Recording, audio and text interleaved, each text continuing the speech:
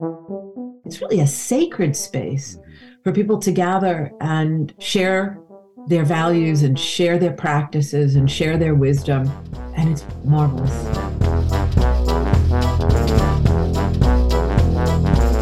I'm Mitch. And I'm Missy. We're co-workers. He's the boss, and we're married. And she's the boss. Together, we host Good Faith Weekly, a podcast on faith and culture. What could possibly go wrong? Tune in and find out. Missy. Welcome to Good Faith Weekly. On this episode, we get to hear all about Missy's recent travel adventures. Then Missy and I talk about the tragic and infuriating news coming out of Nashville, Tennessee this week. And then later on the pod, we sat down with Phyllis Carute and Scott Stearman of the Parliament of World Religions as they talk about the 2023 Parliament that will be held in Chicago in August. It's going to be a good pod, so stay tuned.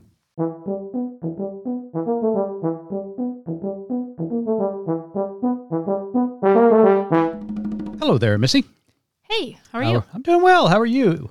I'm well. It's so good to be home. We have been on the road, it seems like, for the last 3 or 4 weeks. Not really, but yeah, I know what you mean. Well, we've been traveling. It does seem like we've been in and out been a in lot, a car. but I mean, that's just the way we live, so it's It good. is. It's been fun. But there was something that happened on one of your treks over the last few weeks that... I had quite a little traveling adventure, and for those of you who are friends with me on Facebook, my apologies. I'm gonna tell the story, but there's some added details that you may not have read. Oh boy, get ready. From last week. So because of family schedules, you flew out a day earlier than I did for a meeting we were attending, and our younger son, who was home for spring break, as we mentioned last week, he was flying out an hour earlier than me, so which meant a 3:30 a.m. wake-up call, leaving for the airport at 4 a.m. And then I sat there with him and until his plane left, and then went to my gate. So all of this to say, I'd been in the airport for much longer than usual before a flight, and it finally was time to board my flight, and I get in the line when they call my group, and I am behind an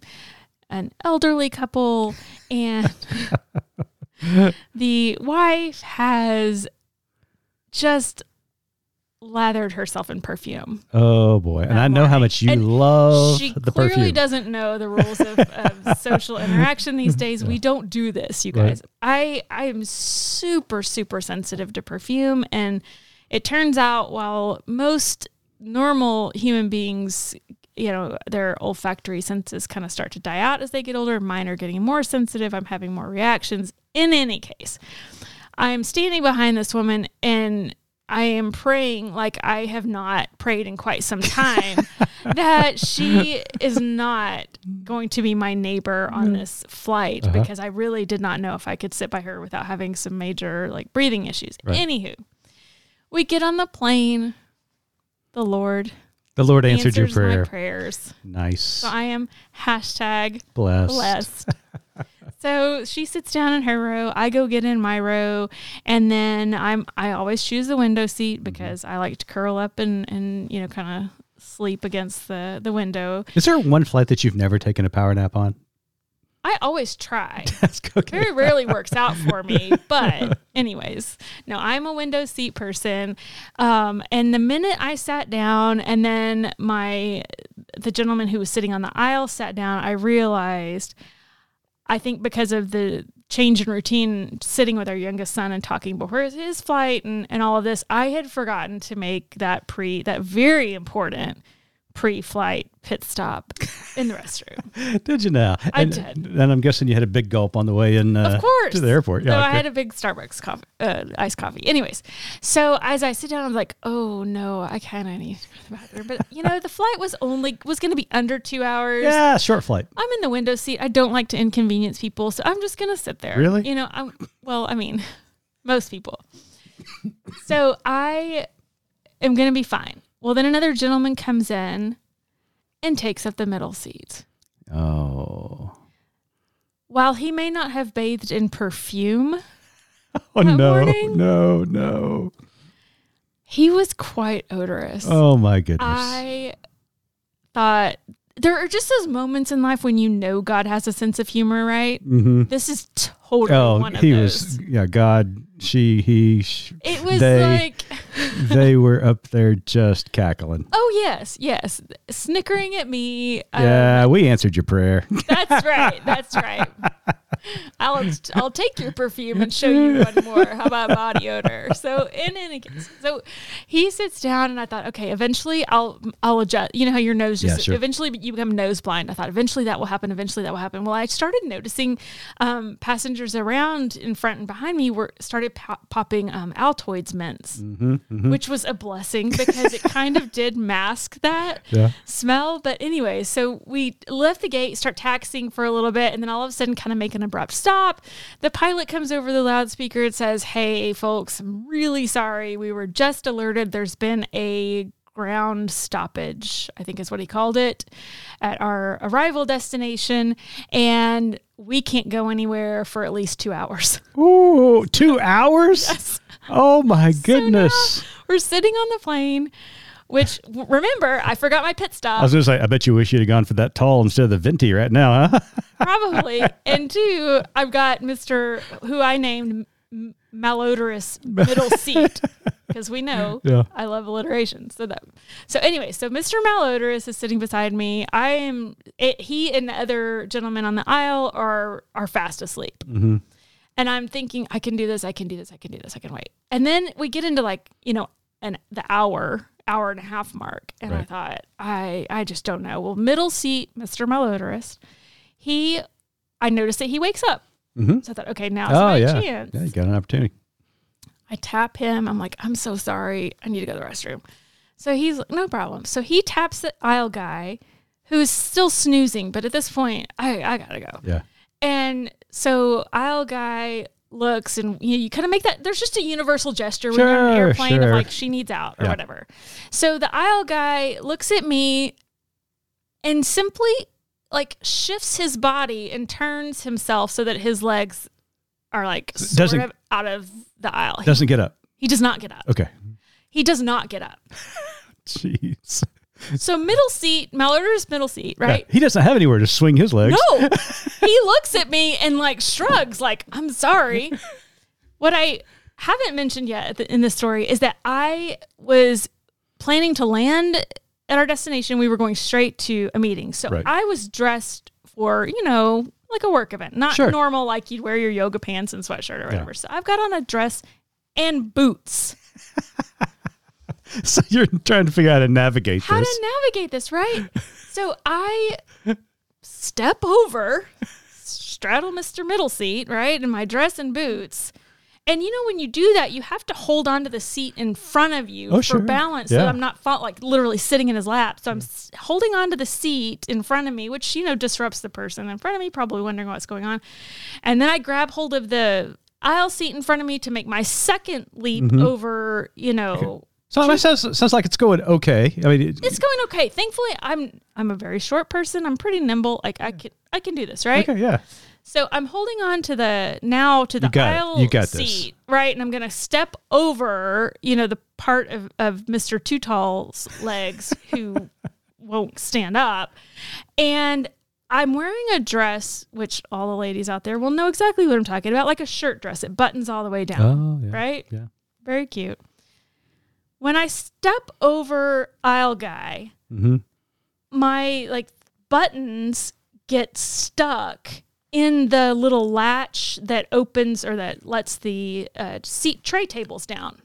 You know how it's like the little latch? Yeah. And now they make them to where they've got like a little hook for your purse. For a second there, I thought you were like facing him and your buttons bursted open. No.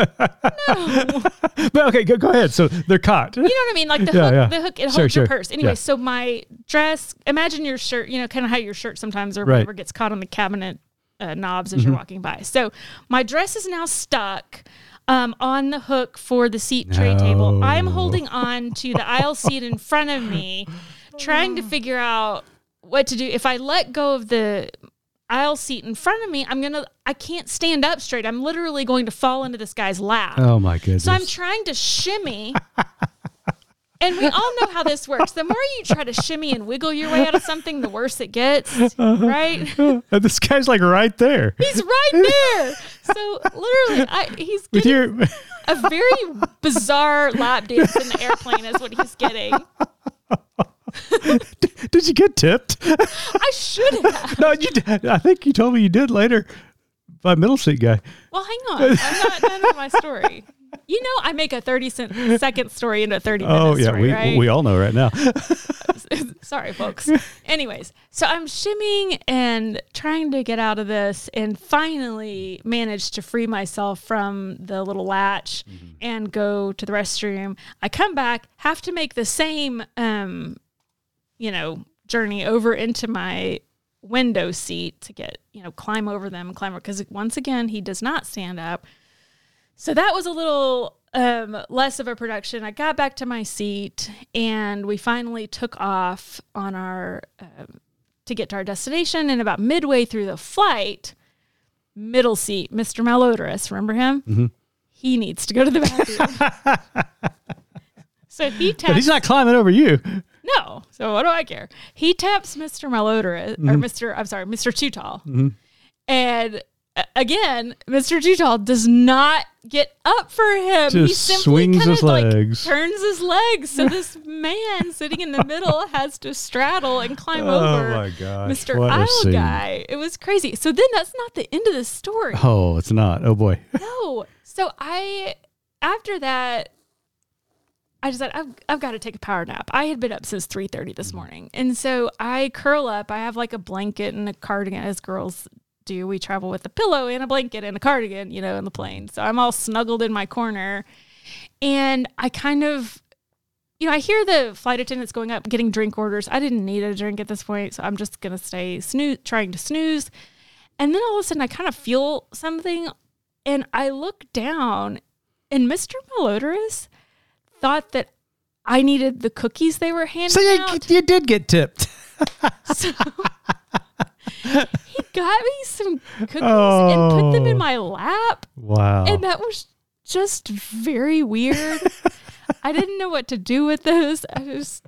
Oh my gosh. Anyways, it was. You have the craziest travel stories. I really do. It's kind of a running joke. People in our world, our family, our friends are just like, don't fly with because me. You flew back with me and we didn't have any of those issues. No, we didn't have any of those issues. It was totally fine. But it was a crazy story. So for those of you who followed along on Facebook with me that day, it was just. I just had to share this. It's like such a bizarre thing, but wow. Anyways, so that's our funny story for the day. Yeah. But now we have to switch gears into something really crazy. Yeah, the news this week coming out of Nashville, Tennessee was extremely heartbreaking as a 28-year-old walked into Covenant Presbyterian Church where the Covenant elementary school was located and opened fire with an AR-15 automatic or assault weapon and killed 3 children and 3 adults. And it's just, once again, heartbreaking, frustrating, and infuriating all at the same time. Yes.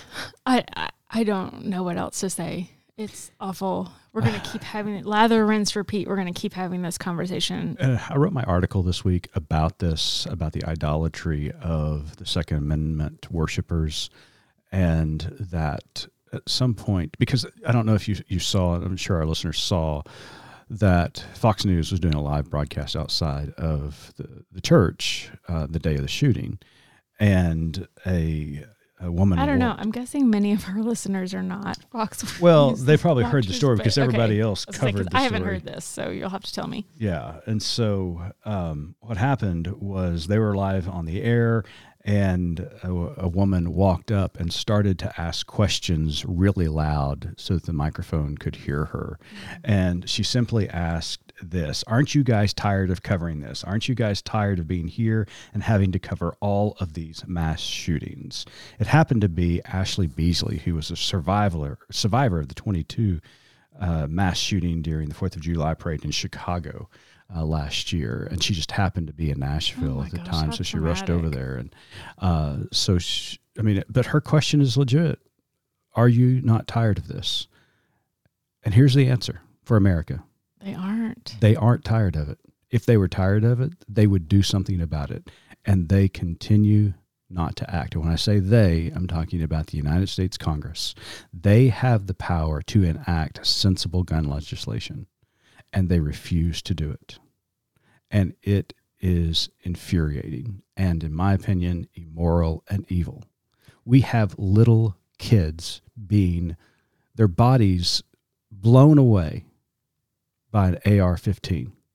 In fact, the Washington Post this week showed what would happen to a body if a bullet from an AR-15 went inside of it, because everybody is at a loss. We don't know what's going to move the needle, because obviously you would think in this country, if children were killed routinely, that we would actually do something.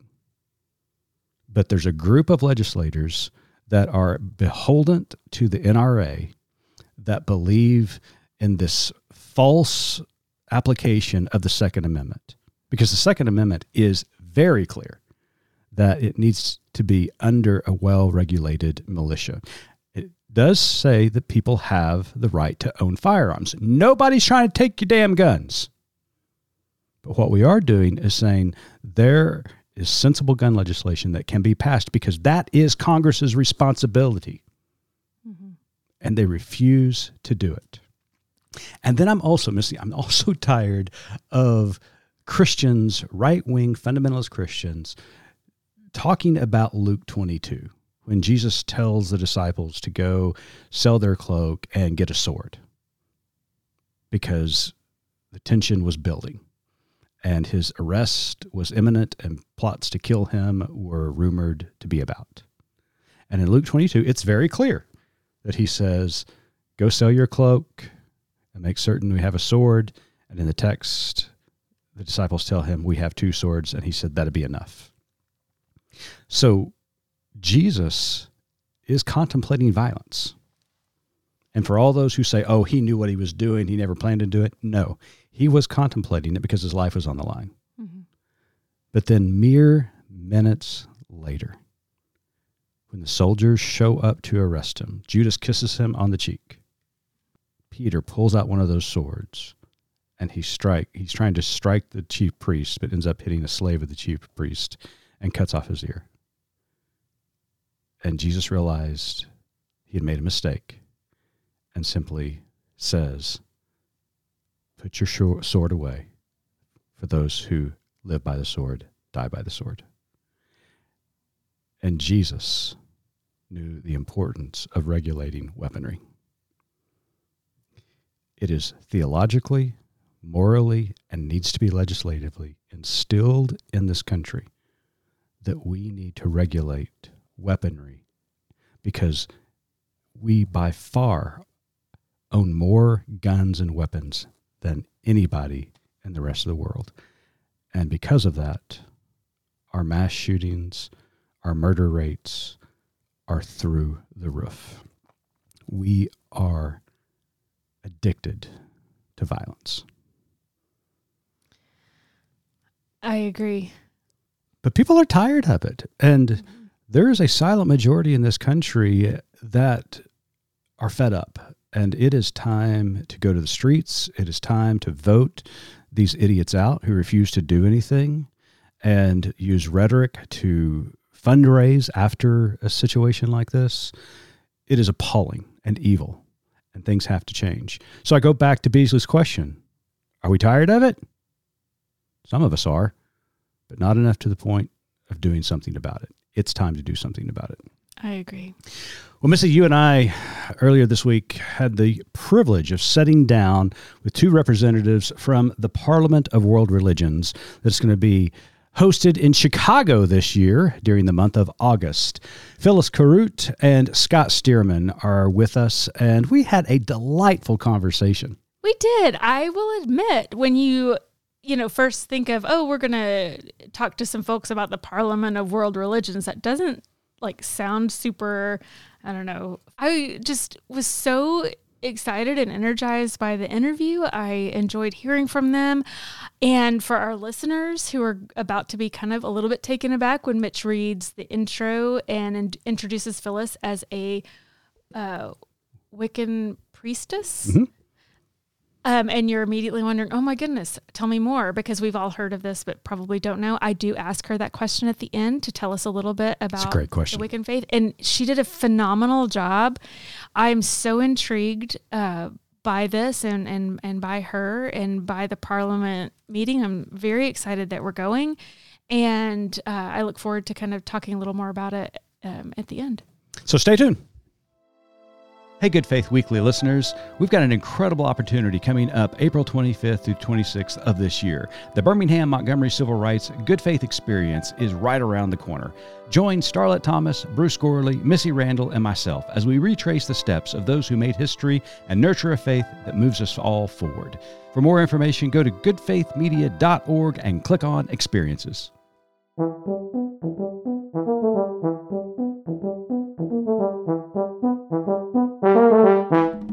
Welcome back to Good Faith Weekly. On this episode, we've got two very special guests with us. Phyllis Curott is the program chair of the 2023 Parliament of World Religions convening. Curott is one of America's first public Wiccan priestess, an attorney and author whose groundbreaking books, published in 14 countries, made Wicca accessible to the world and awakened an entire generation to the goddess. Named one of the 10 gutsiest women of the year by Jane Magazine, she was inducted into the Martin Luther King Jr. Collegium of Clergy and Scholars. Scott Stearman is the vice chair of the Parliament's board. He has served as a pastor in the Christian Baptist tradition. His experience includes congregations in Athens, Greece, and in Paris, France. Most recently, he has been pastor in New York City, where he represents the Baptist Global Body at the United Nations. Phyllis, Scott, welcome to Good Faith Weekly. Pleasure to be here. Thanks, Mitch. Missy, good to be here. We are both glad that you are here. We are really looking forward to the Parliament this summer in August. We are attending. We've already got our tickets and our spots, so we're really excited to be joining you in Chicago this August. Absolutely. So, Phyllis, I know for years Mitch has been involved with Parliament of World Religions and has attended some events. I have not. I've just always heard through him. So why don't we start with you? For those like me in our audience who might not be super familiar with Parliament, tell us about its history and its purpose. All right. Well, the first thing I have to say is don't come if you're not prepared to get addicted, because once you come... True. Very true. Right? I love a good addiction, so that's good. Yeah, it's a good, healthy addiction, like the best you could possibly have. So the Parliament was convened for the first time in 1893 in Chicago as part of the Exposition. And there were thousands of people who attended. There were actually 17 women who took the stage. And probably most notable of all, it really was the first major, I think, significant public convening where members of various faith traditions came together and spoke to one another and spoke to the world. And that was remarkable. This was a period when, Catholics didn't talk to Protestants and nobody talked to the Jews, and forget the Muslims. And, and all the more remarkable, Eastern faiths were present. And it was sort of their arrival in the United States. So, it's quite noted for the presence and the participation, the speech that was given by Swami Vivekananda, who began by greeting brothers and sisters and was met immediately with a standing ovation, which tells you a lot about the wisdom and open-heartedness of that crowd. 100 years later, the Vivekananda Society in Chicago said, what are we doing to honor the 100th anniversary? How about we reconvene? And so in 1993, 100 years later, there was a parliament in Chicago. I was there, not in 1893, but in 1993. Mm-hmm. It was at the Palmer House Hotel, and there were 10,000 people in that hotel, which was remarkable. And the Dalai Lama was there. From the very beginning, we have had the most notable religious leaders, faith leaders, spiritual leaders from all the world's faith traditions, from all over the world, and practitioners from all over the world, as well as leading politicians and figures of note in areas of social justice. which reflect the interests and the devotion of the Parliament as it has grown in its new incarnation, in its new form. And so we have continued to meet all over the world. In 1999 in South Africa, in 2004 in Barcelona, Spain, 2009 in Melbourne, which was marvelous, and 2015 in Utah, in Salt Lake City, and 2018 in Toronto, and now for, I guess it's our 30th, 21st century anniversary, we'll be meeting in Chicago.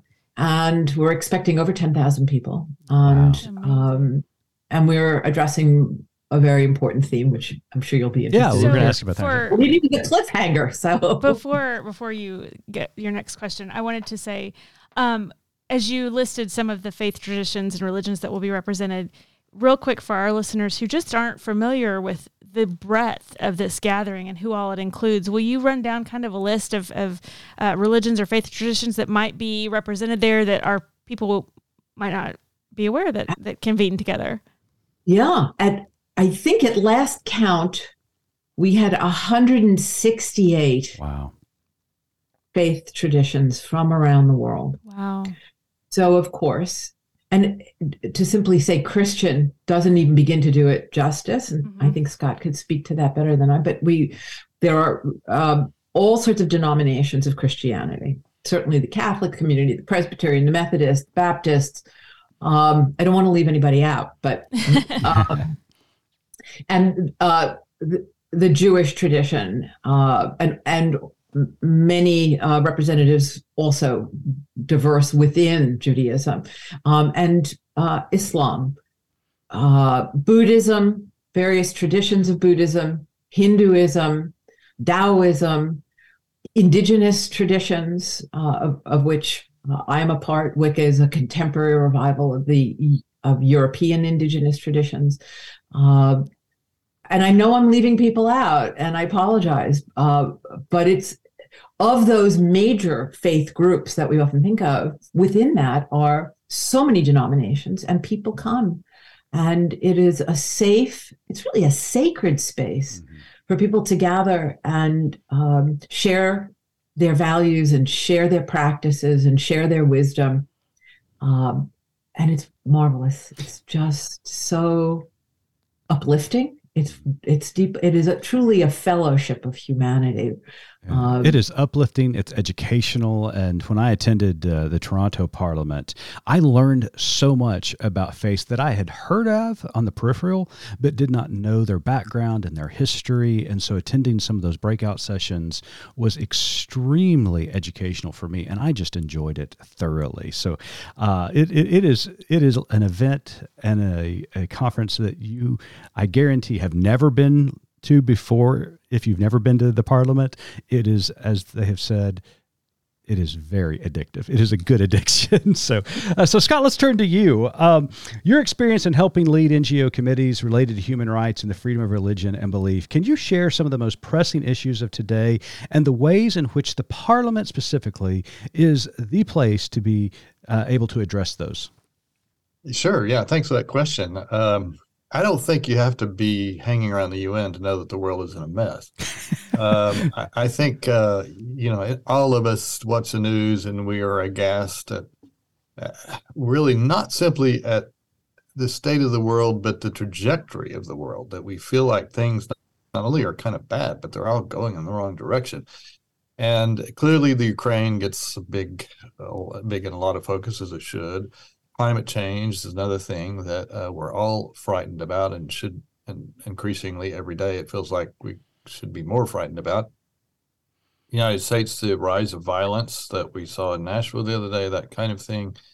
The list is long about our ills, and just with what's happening in Myanmar and China and some other places I could mention with the rise of autocracy, there's a sense that again, the road that we're traveling is the wrong one, and we need to turn around.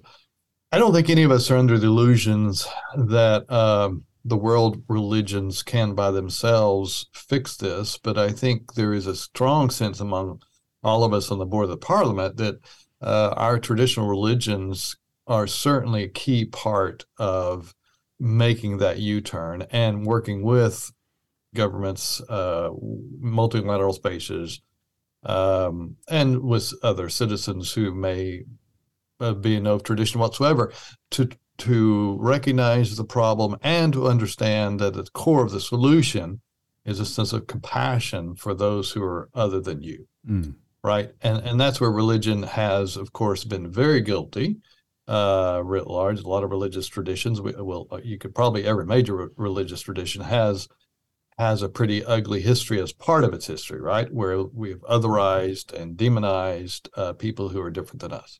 And that is what is so beautiful. On the other side, I'm sorry. Religion at its best has done the opposite, brought us together. Yeah. So, and that's what is beautiful about the Parliament, is that it is this global community coming together out of their differences, but in solidarity for peace and justice and living together in harmony. It is just a beautiful expression of the human spirit and our symbiotic relationship, not only with one another, but within nature itself. So, Phyllis, I think Scott's right that religions and religious leaders are not the sole catalyst to fix all of these issues that we're facing as a human society and global society.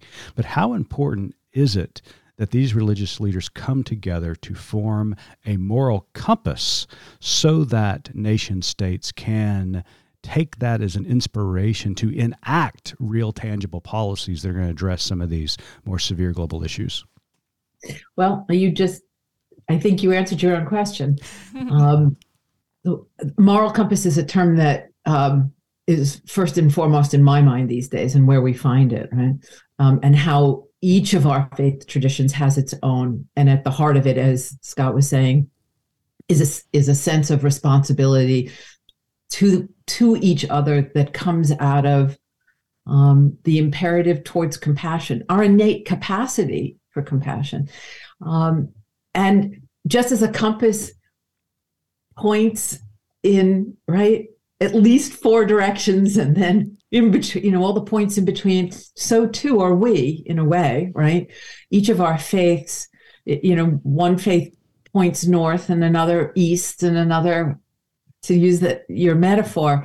So we each have a sort of a unique path, but we're all connected. We're all walking in the same sacred ground, the same sacred goals of compassion and generosity of spirit. So when we come together, we're respecting those differences. We're appreciating the breadth that it provides to us, right? That it expands our point of view. It doesn't have to be our point of view, but it expands our sense of the sacred and our place in the world. And when we're together, we're able to say we each have unique viewpoints, but we all share this common commitment to treating one another with respect, to treating one another with compassion, to honoring our differences and sensing that they make us stronger and better and wiser. And if we can come together in a peaceful way, right, then certainly the politicians can learn how to do it. That's going too far. Yeah. I mean, come on, Phyllis. We believe in miracles around here, but come on, that's just way too far. but if we, I don't know. I don't think that's true. If we can do it, anybody can do it. Okay. All right. So Phyllis, you're people of faith. Yeah, absolutely. You teased a moment ago about the theme of this year's convening. So tell us, what is the theme? Why is it such a critical call to action? And what are you most looking forward to at the conference? Well, the theme is a call to conscience, defending freedom and human rights, to which, for those of us who live in democracies, we could add defending freedom, democracy, and human rights, and certainly we'll be addressing that. As Scott mentioned a few minutes ago, there is an there's a global crisis of rising autocracies. And the relationships that they're building, the autocrats, the strongmen, the bullies, are building between each other of mutual support. And it's spreading around the globe. and it's provoking violence and hatred and intolerance and misogyny and racism and anti-Semitism and Islamophobia. It is evoking the worst of our nature. And of course, as crises like the environment add pressure to our cultures, our civilizations, our souls, and our psyches, it becomes fertile ground. Fear is fertile ground for fascists. And if we don't step forward as spiritual practitioners, as religious believers, as people of faith who have deep and strong and abiding moral compasses, to offer an answer, to offer inspiration, to offer an alternative, right? We face a crisis that then prevents us from dealing with all of the other problems like the environment, et cetera, that demand our attention. So this is sort of prima inter pares. It's first among equal crises. Yeah. This is what needs to be addressed, and it needs to be addressed now. And so this could be the most historic and most important parliament in its history, where we are calling the leaders of the world's faiths and the practitioners of the world's faith to come together to address this problem, to unite collectively in saying this is not who we are and this is not who we will be. And we stand for freedom, we stand for democracy, we stand for human rights. And these are the actions that our communities, our faith communities, are taking. This is how we are engaged with political organizations, with politicians, right, who need to be motivated and stirred. I mean, there was the most moving prayer offered by the Senate chaplain. Oh, Barry Black, man, he nailed it this week. Right, and all of a sudden, his voice was everywhere, right? And that is the role that we can serve as religious leaders and religious practitioners. We can be heard because we're holding that moral compass. And so we've called them together. And I think that our mutual presence, our support of one another, our respect for one another, and our unity on this issue, I'm hoping will have that kind of visibility and moral impact, and will awaken people, because a lot of people are asleep. I love that. We need to be awakened. So thank you so much for that. So Scott, I outed you a while ago. I apologize. Not only are you a Christian, but you're one of those Baptists. One of those. Yeah, you're one of those. And our audience is primarily from the Christian tradition, and primarily, most likely, from the Baptist tradition as well, if not closely associated with that tradition. So my question is, how important, because a lot of times when we get involved and engaged in interfaith work, we see a lot of willingness, especially by minority religions or religions on the fringes here in the West, looking and seeking for dialogue and relationship. And there are a lot of Christians like yourself and us at Good Faith Media who are not only open to that, but see the necessity of it. But there are some within our tradition who are skeptical of meetings like this. So my question is, convince or make an argument why it's important for Christians to show up at the Parliament of World Religion, and what you personally have found enriching about these meetings. Two-part question. The first I can do easily. I think the second would take a long time, because it has been such an enriching experience for me to be a part of the Parliament. But let me tell you a story quickly. So in 21, for obvious reasons, the Parliament could not meet physically. And so we had a virtual convening. And Phyllis, you remember the numbers. I think we had 5,000 people online, something like that. It was really came at a time when all of us were tired of being online at that point. But it was really a moving convening.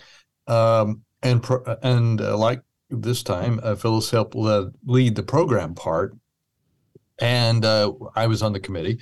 And she was absolutely insistent that we get the great William Barber, who is, as many people who are listening will know, is a great Christian, Black, African-American preacher who is one of the great preachers of our era, who holds fast to his Christian convictions on a number of levels. And I've just used this example as many times. So an indigenous religious leader, a Wiccan leader, wants William Barber as a convening. And I just think that's a great story that many people in our audience would find, maybe surprising, right? Yeah. If with the prejudices we all bring for each other. And that's an example of what the Parliament stands for. We don't really, and in practice, what we do, we don't come together to argue theology or to try to convert one another or to try to figure out who really has the right vision of God. We come together because we know our faith traditions, whatever we say about the divine, also has a strong ethical, moral compass that Phyllis was just talking about. And it's therein that we find places of deep overlapping callings, right, or conscience, if you will. And so we come together to learn about that and how we're meeting the needs of our communities and meeting the needs of the world, and knowing that we would be much better off doing it together than apart. So that speaks, I guess, as succinctly as I can to the motivation why people should be a part of this. You don't have to believe what anybody else believes who may be there at the Parliament about the divine or about theology, but you just have to have an open heart for other human beings who are on the same planet with all of us. Yeah.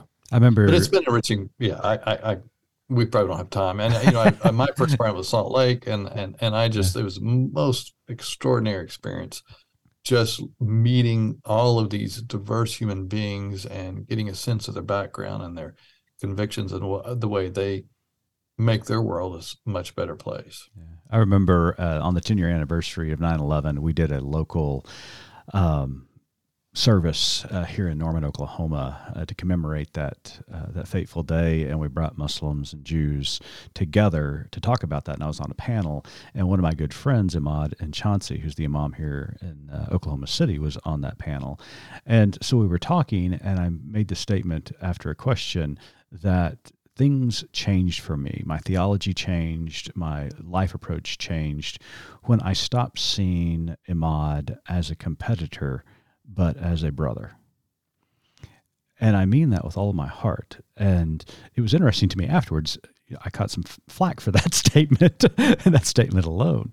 But I think that's the attitude that all of us bring to the Parliament, is that we do not see each other as in competition with one another, as you so eloquently stated, but part of this symbiotic humanity that we exist in and see each other as relational. So very well said. Thanks, Scott. Appreciate that. So, Phyllis, the next question is basically the same thing that Mitch asked Scott. But before you kind of give your take on that, I was wondering, I imagine that most of our listeners out there are not familiar with the Wiccan tradition, as I am not either, and would probably love to hear a little bit about it. First of all, I'm deeply grateful for the question. And this is precisely what we do at the Parliament. Tell me about the faith that gives your life its great deep meaning. So it was certainly not a tradition that I expected to find meaningful for me when I was a young lawyer in New York, a social justice lawyer, but circumstances led me into this remarkable community, once hidden and now quite public. It's become the fastest growing spirituality in the United States now, particularly because of young women. It offered them a home, which was unique, and recognized that they were bearers of a great spiritual wisdom that had sort of gone unseen for centuries. But it's very much a modern rediscovery, revival of the indigenous traditions of our mostly European ancestors. So it's quite similar in many ways in its practices, in fact, its spiritual practices, and the understandings, the spiritual lessons that are offered through those practices. very similar to those of other indigenous peoples who live close to the earth, and for whom the natural world is an embodiment of spirit. So at the heart, I would say the core value at the heart of the spirituality is the experience of life, of creation, as an embodiment of the divine, that spirit and world are one continuous whole. And that our work here is to live in harmony with the natural world. And by doing that, we live in harmony with the divine, that nature, in fact, is a spiritual teacher in very profound ways that in the West we've largely forgotten. And it's a faith that's very respectful of the faiths of others, that sort of sees the wisdom that's offered to us by our respective cultures and places, and that we are all made stronger by by respecting them and weaving them together in a sense. So that's it in a nutshell. So let me interject here because I have more questions. So do you have any sort of sacred text that you look to? Does it have like a meeting space like we would have a church or a synagogue, or where do you find community and how do you meet with other fellow sojourners? Great question. So there are texts, old texts, many of them, but I would say it is like most indigenous traditions, it tends to be more of an oral tradition. And many of the texts were lost and destroyed over time and with repression and violence, regrettably. But as an Australian Aboriginal elder said to me, we don't have books. They're made of paper. You leave them in the rain and they'll disappear. But we have the rain, and we have the earth, and we have the trees, and we have the wind. I just got chills. We have you could say the word of God. The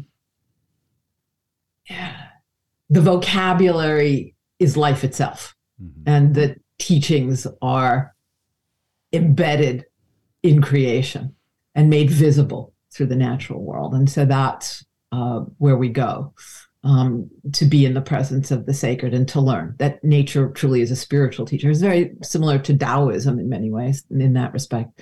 And the practice is a means by which I always said that we take the blindfold off and are able to see the sacred that's embodied by each of us and by the world that we're living in, and to discover how magnificently our lives and creation are intertwined in a mutually supportive way. In fact, there's a moral compass at the heart of creation that's been discovered by and confirmed by biologists. That is the moral compass, I think, at the heart of most indigenous faiths. It turns out that all living beings, whether you're a mushroom or a woolly mammoth or the microbes in my stomach or me, that we are all living with a kind of divine blueprint that enables us to live in ways that make us healthy and happy. And it turns out when we're doing that, we're contributing to making the world a better place for all life. That's an organic principle at the heart of creation. And if you think about it, it's a profoundly moral thing. It says you're meant to live well, to be healthy, and to be happy. And the way in which you know that you're doing it correctly is that the effect of how you take care of yourself makes the world a better place for all life, not just humans, but all life. So then, we can ask ourselves this essential question, are my actions, the choice of how I choose my clothing or heat my home or use energy, have transportation, grow food, eat food, have an economic system, are those things making me healthy and happy? And am I contributing through the choices that I make in the food I eat, the clothes I wear, the car I drive, right? Mm-hmm. Are those choices making the world a better place? Yeah. I love the way you capture it, defining it as indigenous religions, because I'm indigenous of North America from the Muskogee Creek Nation. And just regard the way you described this connection with nature, or connection with the divine through nature, through life and existing, it reminded me very much of my ancestors and the beliefs that they held closely. And I was just thinking, as you were talking, golly, that's kind of really the purpose of all world religions. No matter what your tradition is, no matter what system that you practice your religion in, it boils down to connecting oneself to the divine and connecting oneself to other human beings and how you relate to other human beings. In our tradition, Jesus certainly quoted the Old Testament when he said, "Love God, love neighbor." That's pretty much it. So. Phyllis is giving us she's so articulate. I'm very envious of her many times as she talks. But I'm thinking about our own tradition and to remind our listeners that, for centuries, Christian theologians talk about the book of Scripture and the book of nature, and that God revealed God's self in the book of nature as much as Scripture, at least some theologians would argue. So this is very much, an overlapping perspective, as you were just saying yourself. Yeah. And to take another rabbit hole, nature is trying to talk to us right now, and we're not really listening. But that's a whole nother pod. That is a whole other pod. That's right. That's a very good point. Well, Scott, Phyllis, thank you so much for joining us on Good Faith Weekly. But before we go, Missy's got one more question for each of you. Okay, Phyllis, we'll start with you. As you know, our tagline at Good Faith Media is "There's more to tell." So in light of your work and our conversation today, what is your more to tell? Well, I think I took up more than my fair share of time, so I'll just say the more to tell is to come to the Parliament of the World's Religions. You will be so profoundly uplifted. Your faith convictions will be reinforced, and your heart will be opened, and the confidence that you'll receive in our capacity to love one another and to create together, with the help of divine inspiration, a good world for all of us, you'll leave feeling deeply inspired. And so you should come. And we need you. We need you. We really need you to come. Well, these two will be here. I'm very excited now. I'm super excited. So, okay, Scott, how about you? What's your more to tell? I'm sure I'm going to regret putting this out there into the world, but I would, I'm going to say this. I don't know if I could actually financially back it up, but if you come to the Parliament, I would pay registration if you walk out and say that was just a waste of money.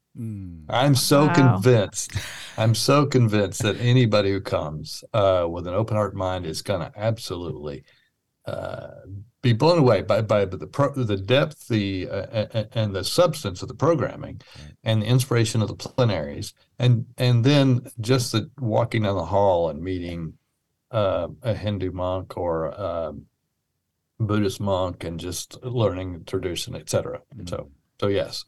And also, all right, I probably can't back that up, but anyway, I guarantee it. You'll get to hang out with me. I mean, that's right. You get to hang out with a bunch of cool people. That's right. Exactly. There's more to tell, and you should invite us back so we can tell you all about the programming. Oh, absolutely. Oh, The closer we get back, we'll get there. We'll have to do that. Thank you so much. Now, before we go, though, tell our listeners where they can learn more about the meeting. Parliament of the World's Religions. I think it's actually parliamentofreligions.org or .com. I think, yeah. Yeah, .org. Easy to Google. I was going to say, I bet Google would have the answer to that. Google will have the answer. Well, Scott, Phyllis, thank you so much for joining us. It has been a delight, and we will have you back right before the Parliament begins in August. And for our listeners, make certain that you log on to the Parliament of World Religions website and register today. Do not wait. Register today. Thanks, guys. Sooner the better. Thank you. Thanks.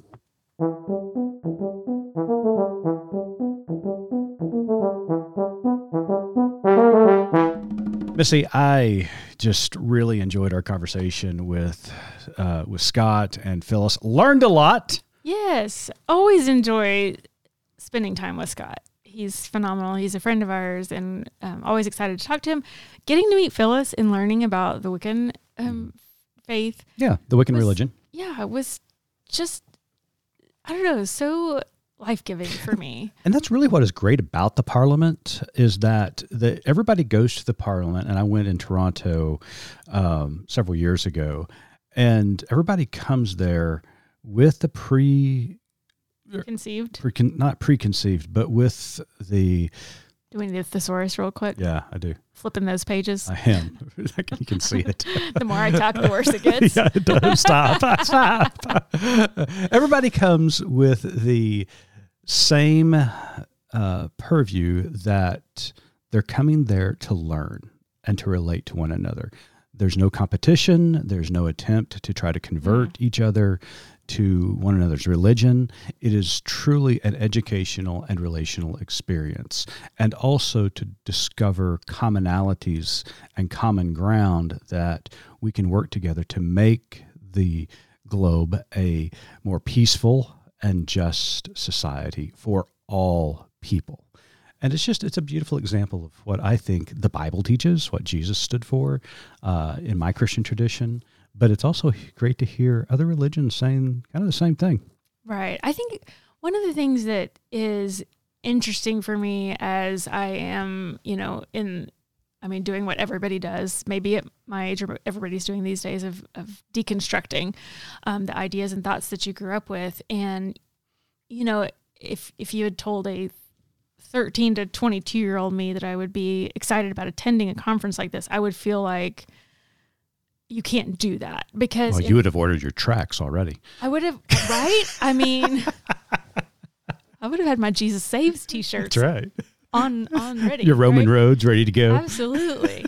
So because the goal, I felt like, in our denomination was always to convert. Yeah. That was your end goal.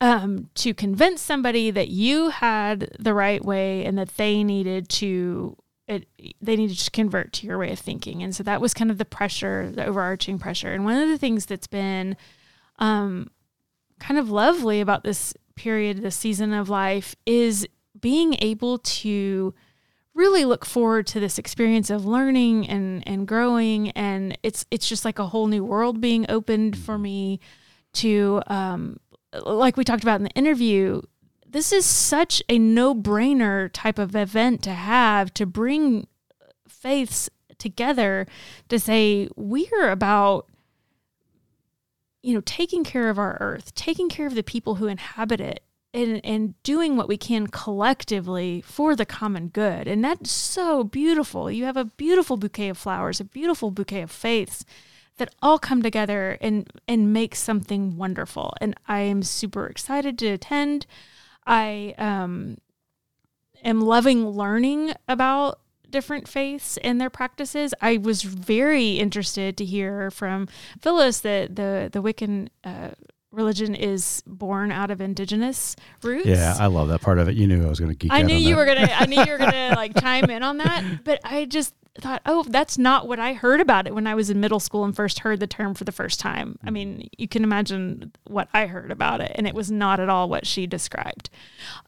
So I am very intrigued and very excited for the event. I hope that our listeners, have gleaned something from this interview and this time, and maybe might have a hankering to join us in Chicago. Yeah, we'd love to have everybody join us. I think that'd be great. So check out Parliament World of Religions. You can Google it, find out more about it, and and click on registration, because it really is a cool event that you're not going to miss. And remember Scott's offer. Like if you you show up and then say this was worthless, he'll pay for your... That's what he said. That's what I heard it. I'll make the promise that if you show up and you mention the code, I don't know, I showed up, I'll buy you a drink. How's that?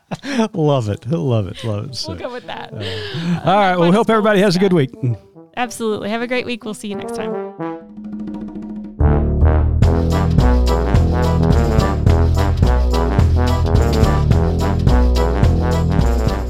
You've been listening to Good Faith Weekly, hosted by Mitch and Missy Randall. This weekly podcast from Good Faith Media discusses matters of faith and culture. Subscribe wherever you get your podcast and give us a like and a glowing review.